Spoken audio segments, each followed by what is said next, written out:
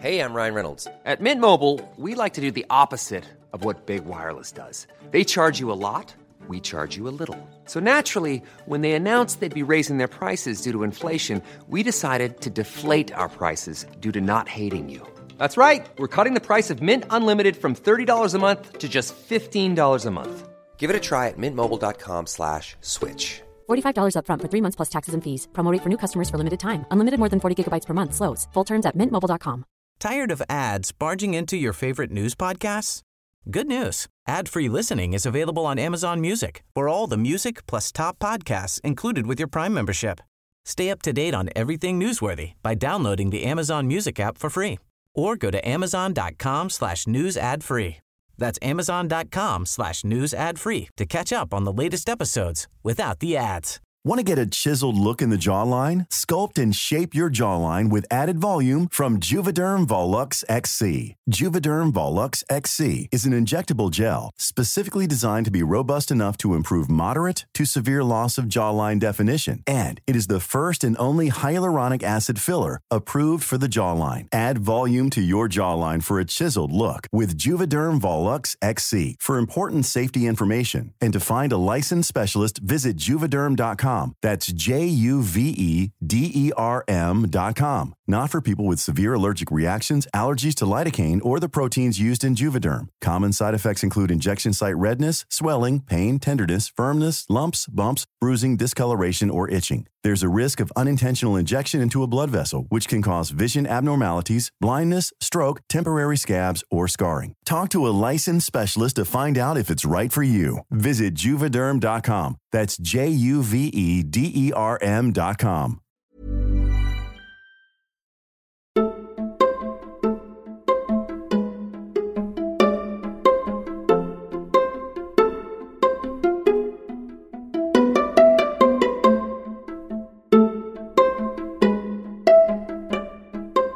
Som kvinna är jag ganska trött på att det alltid är kvinnor som går i feministiska demonstrationer, som tar ansvar för jämställdhetsarbetet på arbetsplatser och som säger ifrån när någon, oftast en man, drar ett sexistiskt skämt.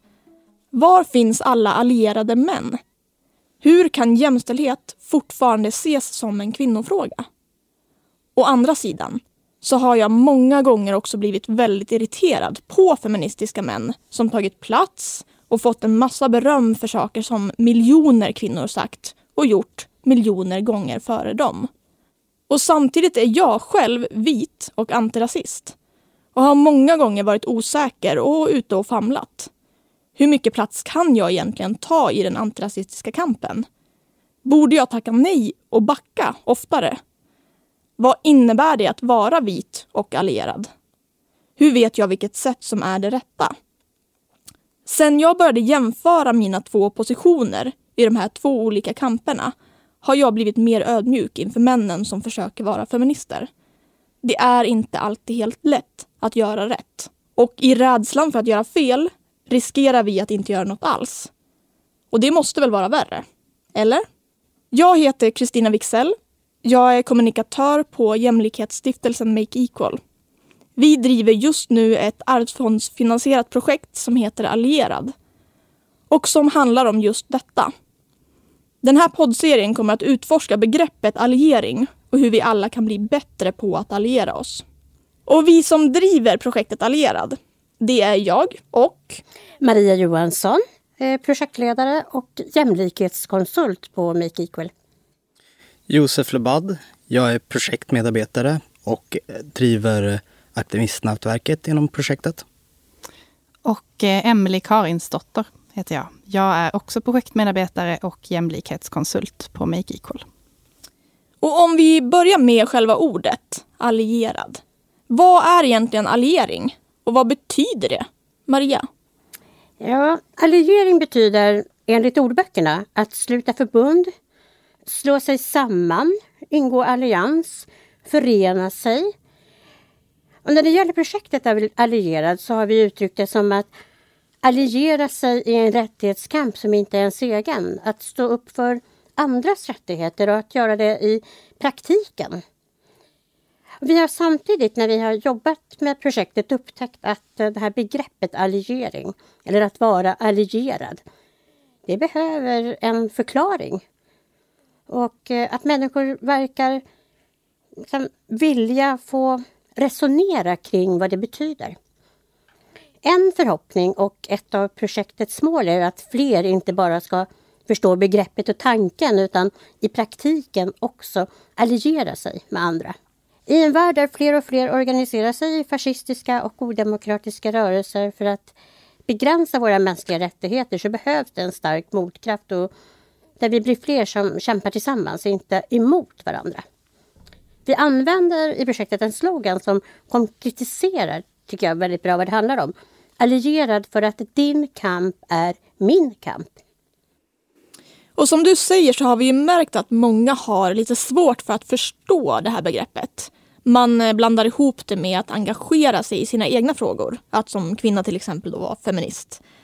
Och vi verkar vara lite ovana kring just att prata om hur man som privilegierad kan engagera sig för andra. Och det kanske är för att det är ganska ovanligt. Och att det oftast är de som utsätts för ett förtryck som måste protestera och ta plats i den kampen. Som vi redan har varit inne på, den här samhällsförändringen vi ser med ett allt hårdare klimat och en förskjutning på hela den politiska skalan gör att det är jätteviktigt. Men jag tycker också samtidigt att man ser mer och mer av det här med alliering mellan rörelser. Att man faktiskt tar det här på allvar och står upp tydligare för varandras rättigheter.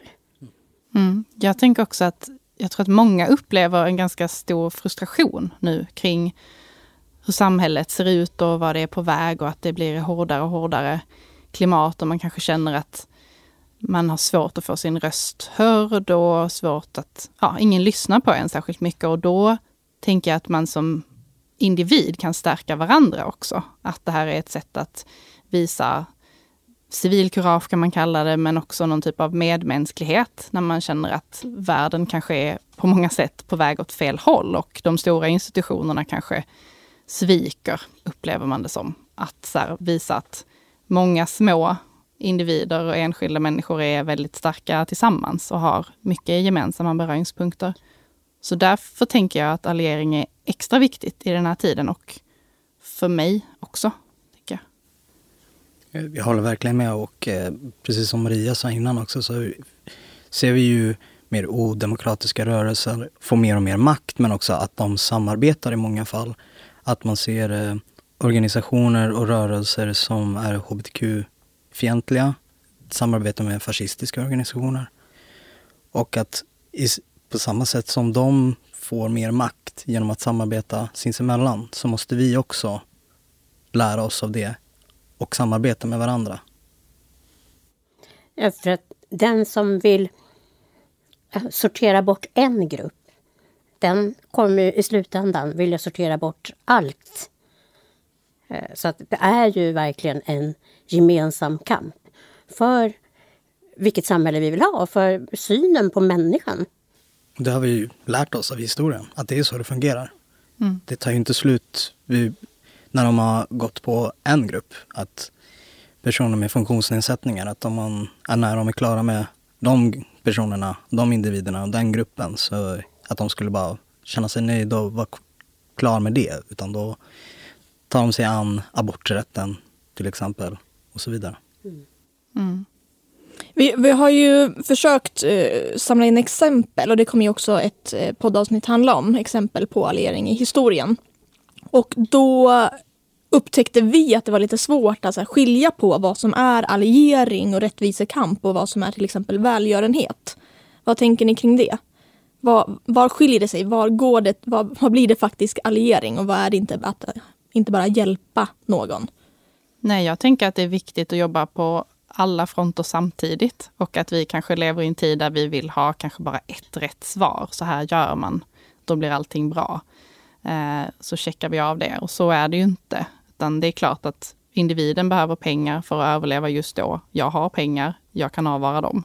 Det är klart att det är någonting positivt, men att låta det stanna där raserar ju ingen struktur som gör att det här händer igen och igen.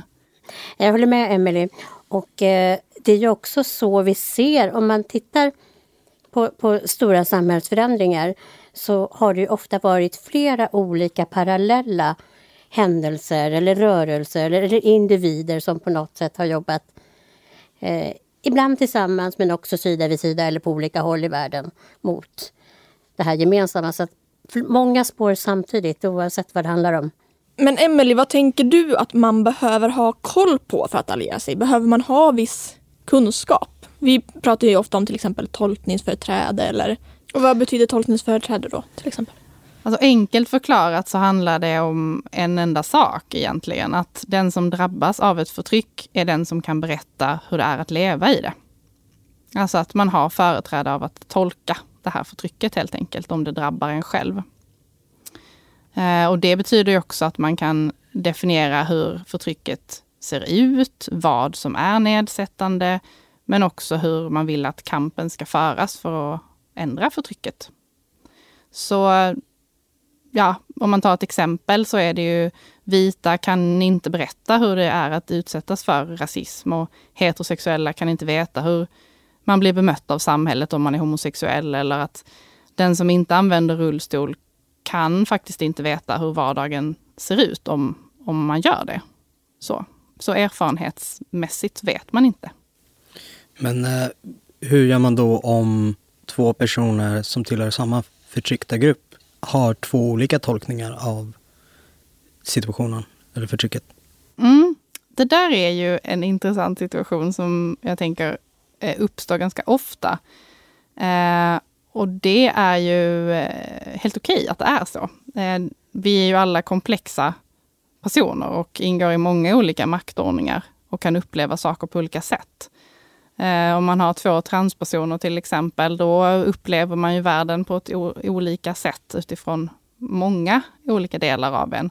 Och båda versionerna är ju sant. Så ingen grupp är ju homogen. Men den här situationen kan ju användas av normpersoner eller mer privilegierade personer som ett argument för att ogiltigförklara då att ja, men jag har pratat med en annan transperson som faktiskt sa så här. Då stämmer inte det du säger. Så man liksom använder det här mot den förtryckta gruppen. För att försvara då att man har svar på hur det egentligen är. Så det här är också en situation som visar att det är mycket mer komplext. Det finns inte bara ett rätt svar. Så man kan lyssna då helt enkelt och förstå att det finns flera olika versioner alltid. Nej, men jag tänker, för det är en sån sak som dyker upp ofta, att personer då med tolkningsföreträde som då har större kunskap eller förståelse för hur ett förtryck eller hur en viss struktur ser ut, och att det också är den gruppen som borde föra kampen. Jag hör det ganska ofta. Vilket gör kanske att det blir en konflikt här, för att det är ju också vissa grupper som faktiskt inte har blivit lyssnade på, och att där har vi kommit ganska långt i Sverige när vi liksom har börjat inkludera fler personer i olika kamper och i olika maktrum till exempel.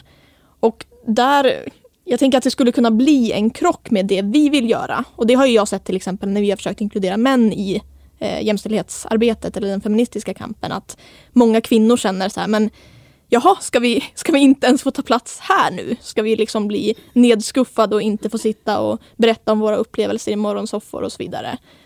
Hur ska man tänka där? Vad är ens roll som utsatt och som privilegierad kopplat till tolkningsföreträde?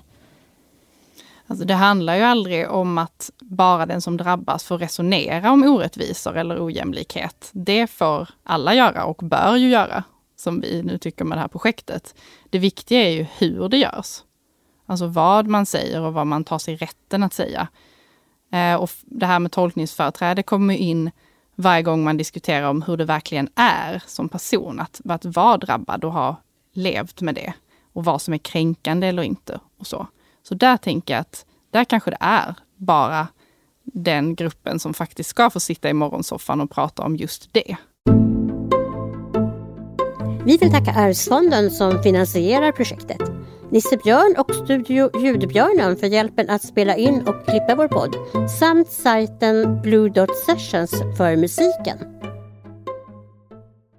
Jag jobbade med en man som vi hade väldigt intressanta diskussioner med alltid. Och vi pratade väldigt mycket ideologi och just tolkningsföreträde på jobbet. Och han sa något som jag tycker är så bra. Han sa att jag är man, jag kan kalla mig för feminist och det gör jag. Men jag kan inte stå på torget och hålla tal och säga vi kvinnor. Då blir det fel. Då ställer jag mig i vägen.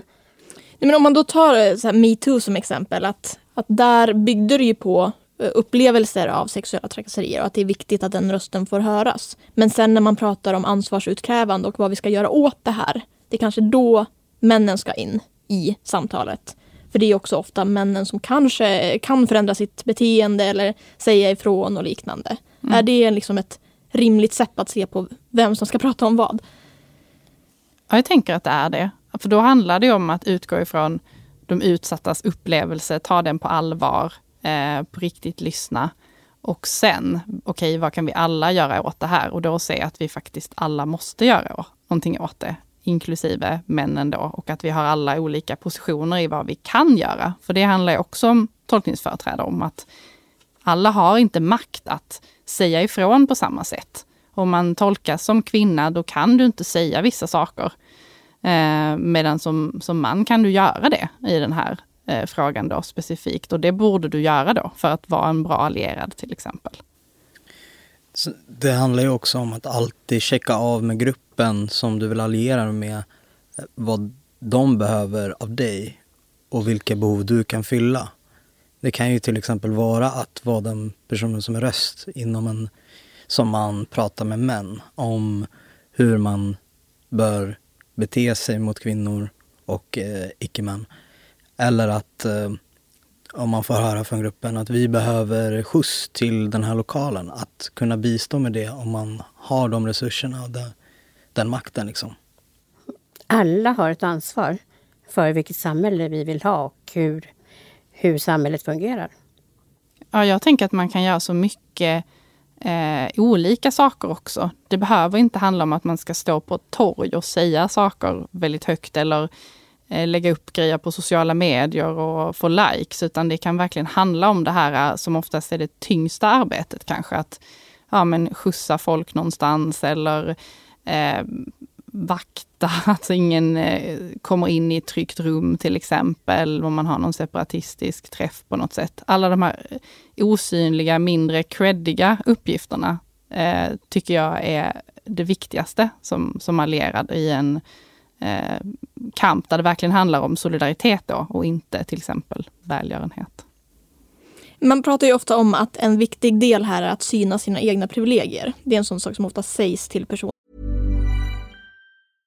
How would you like to look 5 years younger? In a clinical study, people that had volume added with Juvederm Voluma XC in the cheeks perceived themselves as looking 5 years younger at 6 months after treatment. Look younger, feel like you. Add volume for lift and contour in the cheeks with Juvederm Voluma XC. Reverse signs of aging by adding volume to smooth laugh lines with Juvederm Volure XC. For important safety information and to find a licensed specialist, visit Juvederm.com. That's JUVEDERM.com. Not for people with severe allergic reactions, allergies to lidocaine, or the proteins used in Juvederm. Common side effects include injection site redness, swelling, pain, tenderness, firmness, lumps, bumps, bruising, discoloration, or itching. There's a risk of unintentional injection into a blood vessel, which can cause vision abnormalities, blindness, stroke, temporary scabs, or scarring. Talk to a licensed specialist to find out if it's right for you.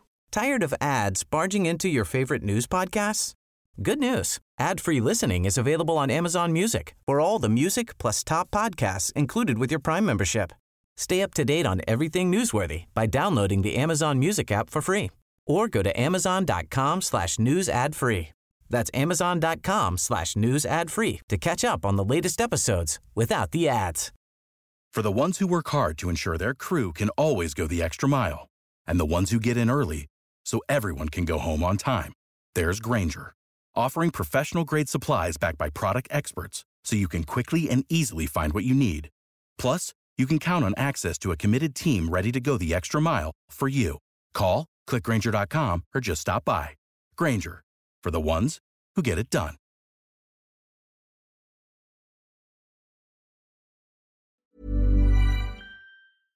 Med privilegier.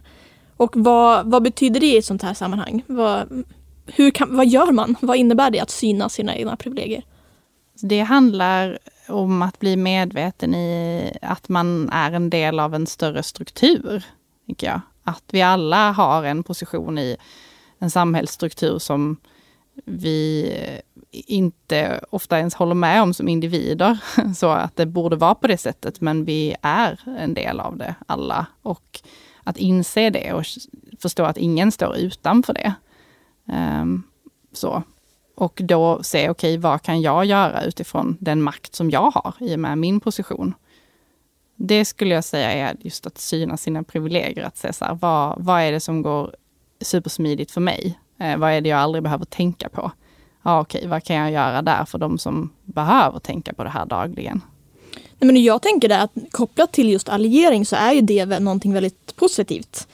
Att prata om privilegier, det låter ju lite negativt och som att jag skulle behöva ha någon slags skam för att jag bär på privilegier. Men när det gäller att vara allierad så handlar det om att förstå vilken makt jag har och att använda den makten på ett positivt sätt. Att så här, jag kan faktiskt säga det här, jag kan förändra det här för att jag sitter på privilegier. Och att jag tror att det kan hjälpa folk att känna att de kan vara en del i en kamp, till exempel.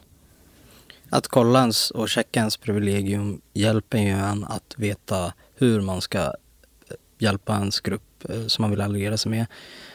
Men också göra enklare för en att veta hur man riskerar att trampa på den gruppen man vill alliera sig med. Ja, det här med skam och skuld, det är ju skitjobbigt såklart och superobekvämt. Och jag tänker att om man är väldigt privilegierad så är det en extremt ovan känsla också. Alltså rent psykologiskt, att varför måste jag tänka på det här nu? Det har jag aldrig behövt. Så. Medan de som utsätts har hela tiden behövt tänka på det.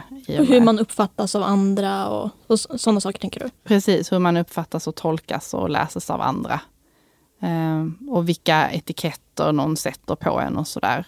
Jag tänker bara på när ordet cis-person kom till exempel. Att det fanns en så stor ovilja bland normpersoner att ens gå med på att men jag är också någon i den här ordningen av kön som vi har i samhället. Att det inte bara var ingen, det neutrala. Liksom så.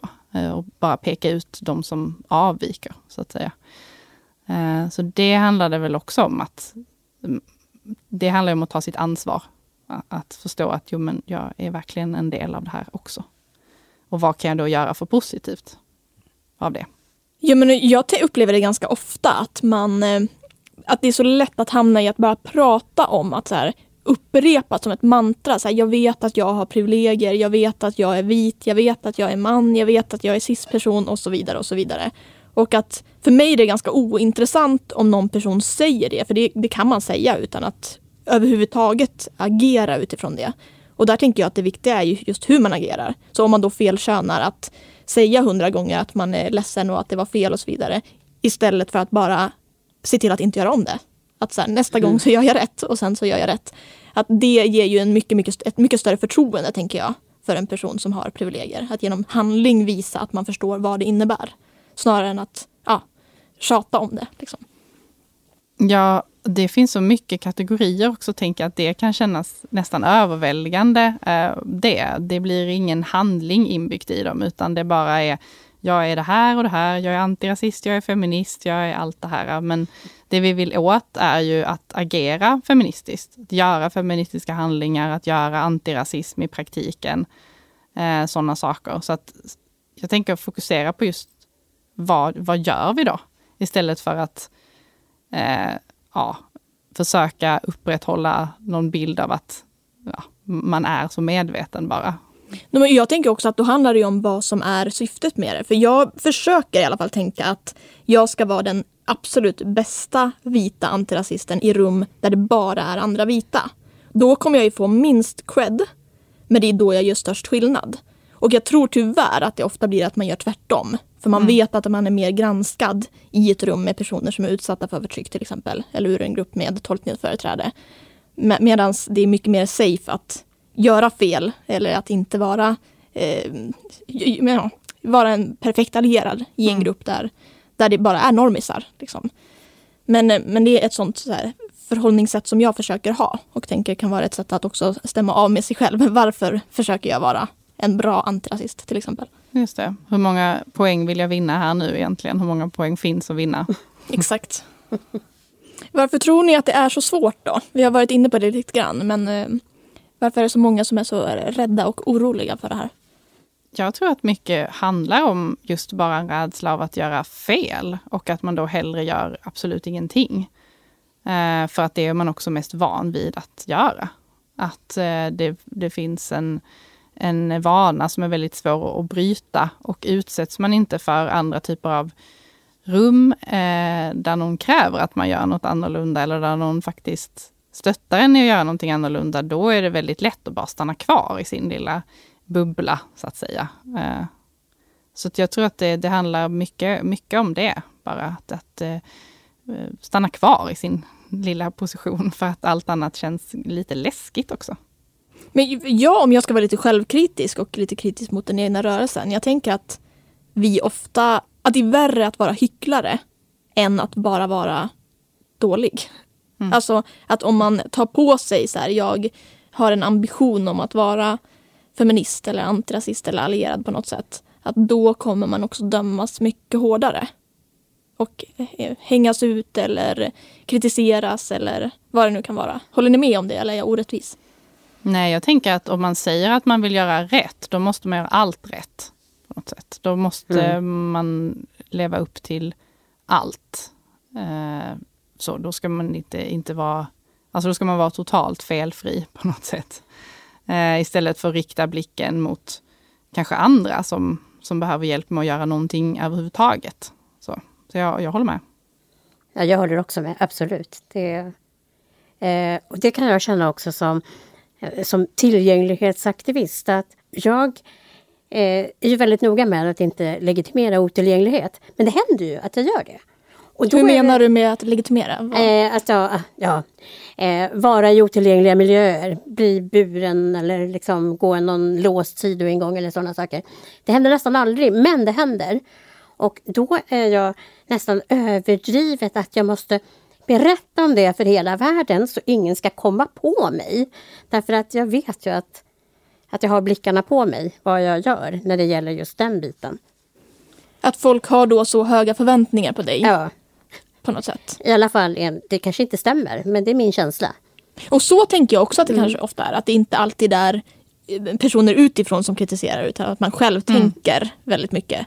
För att man så gärna vill göra rätt. Där man då är överdrivet nojig liksom. Och också att jag upplever att när folk är kritiska mot en för att man har betett sig illa som allierad eller man har gjort ett misstag, så blåser man upp den kritiken som att det är hela världen som är emot den. När personen eller personerna egentligen bara sagt så här: det var ganska korkat av dig att du gjorde det här.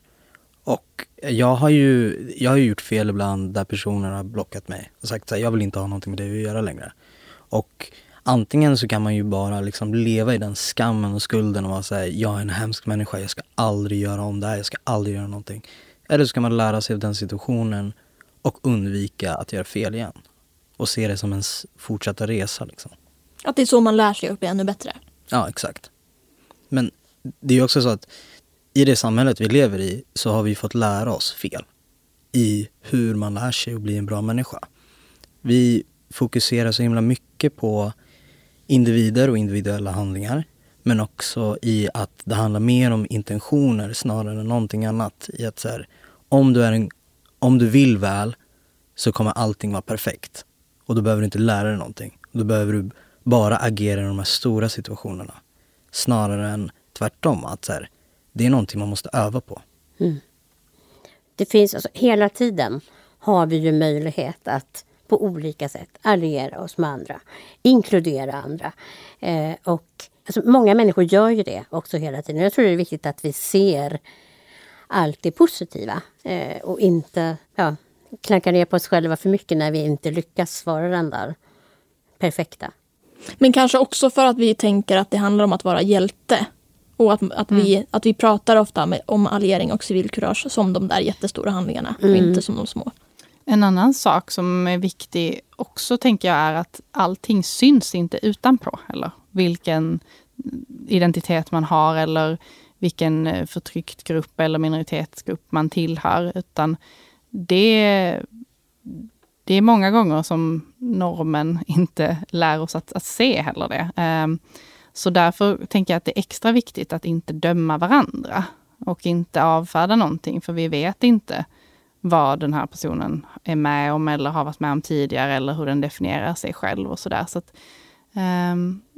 också försöka liksom tolka snällt då när någon försöker göra någonting och sådär. Och verkligen komma ihåg det intersektionella, att vi vet inte allt om varandra. Ett annat begrepp som vi bygger mycket av, eller allt vi gör egentligen, men framförallt kopplat till alliering, det är ju det här med normkritik. Vad skulle du säga, Emelie, är kopplingen till normkritik? Eller kopplingen mellan alliering och normkritik? Jag tänker att för att veta hur man ska kunna alliera sig på bästa sätt så behöver man också ha en normkritisk blick på sig själv och samhället. Alltså att man kollar vem är jag i alla de här normerna som finns runt omkring oss och runt omkring mig. Vad har jag för position i det här samhällssystemet som är uppbyggt av massa normer kring alla delar av oss egentligen. Kring etnicitet, kring hudfärg, ålder, sexualitet, kön, allt. Så att det handlar inte bara om att vara liksom kritisk mot normer och tycka att det här är dåligt, utan det handlar om att få syn på normer framförallt och så här, förstå då, okej, vad kan jag göra utifrån vad jag är kopplat till de här normerna. En annan sak som jag har tänkt på är ju att som normavvikare så blir man ofta också representant för en hel grupp. Alltså jag tänker på det där när normpersoner kanske använder vissa som argument att men en transperson sa faktiskt att det här var okej. Då handlar det ju om att den här transpersonen får föra någon slags talan för alla transpersoner i hela världen. Och så är det ju ofta. Det händer ju det ofta. Men man hör aldrig tvärtom att alla ni cis-personer tycker ju nu så här. För att du som enskild cis-person sa den åsikten. Så man vänder på det sådär så blir det ganska tydligt. Och det är väl också därför folk blir lite förvirrade av tolkningsföreträdesbegreppet. Ja. Alltså det håller ju inte om man har den bilden att alla skulle tycka likadant eller ha samma upplevelse. Och därför jag tänker också att det är viktigt att skilja på att tolkningsföreträde handlar om att ha företräde till upplevelsen, inte till åsikten i sig.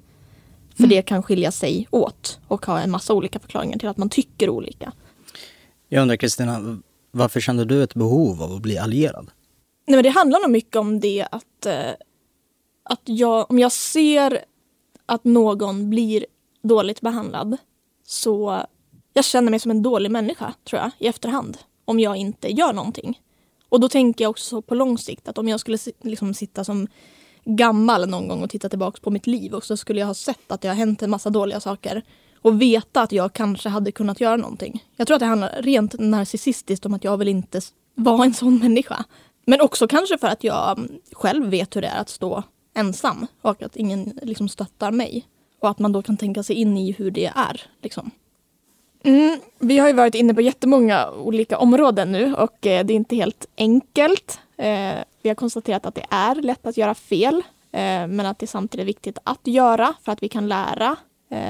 Och annars riskerar vi att lämna till en utsatt grupp att tvingas agera eller tvingas lyfta sin fråga om och om igen. Och det är också därför vi har bestämt oss för att göra den här podden. För att utforska olika delar av allieringsbegreppet. Och vi har ju 4 poddavsnitt framför oss. Så om vi ska sammanfatta då, vad är det för frågor vi vill lära oss mer om? Vilka frågor är det vi vill lyfta och ta in andra tankar och personers expertis kring? Ja, vi har ju redan varit inne på en del av det, men ett avsnitt kommer alltså handla om just historiska perspektivet på alliering. Hur har det sett ut tidigare? Vilka goda exempel finns också för att ingjuta lite hopp och lite inspiration och se att man kan göra skillnad. Både som individ men också hur rörelser kan gå samman för att de har gjort det tidigare. Och det är kanske någonting som vi inte får lära oss av samhället så himla lättillgängligt, utan vi kanske måste söka den informationen själva. Så det kommer vi prata om. Sen kommer vi även prata om vad det är som får människor att agera, både i solidaritet och civilkurage, men också för att bli allierade. Och vad är det egentligen som får oss att begränsa oss själva när det kommer till att alliera sig med andra? Och hur kan vi uppmuntra oss själva till att bli bättre allierade? Och sen kommer vi också kolla på hur aktivister och rättvisekämpar jobbar med alliering idag i Sverige men också runt om i världen. Vad finns det för goda exempel i vår nutid? Då vill jag tacka Emily, Josef och Maria för det här fina samtalet. Och sen vill jag tacka er som lyssnat och hoppas att ni har blivit nyfikna och att ni vill lyssna på oss igen. För vi har 4 viktiga och intressanta avsnitt att se fram emot. Och vill ni tills dess läsa mer om projektet, läsa mer om alliering, så kan ni gå in på www.allierad.se. Tack så mycket. Tack så mycket. Tack.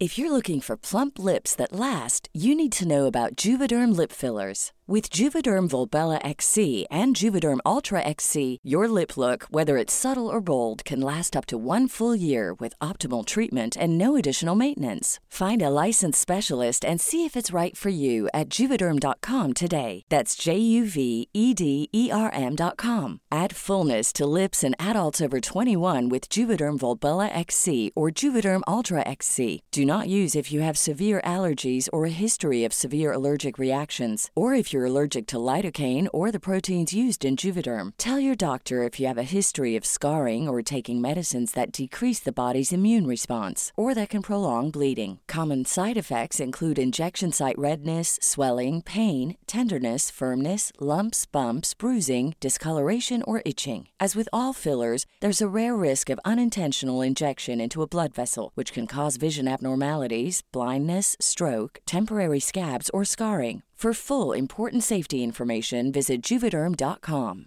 Tired of ads barging into your favorite news podcasts?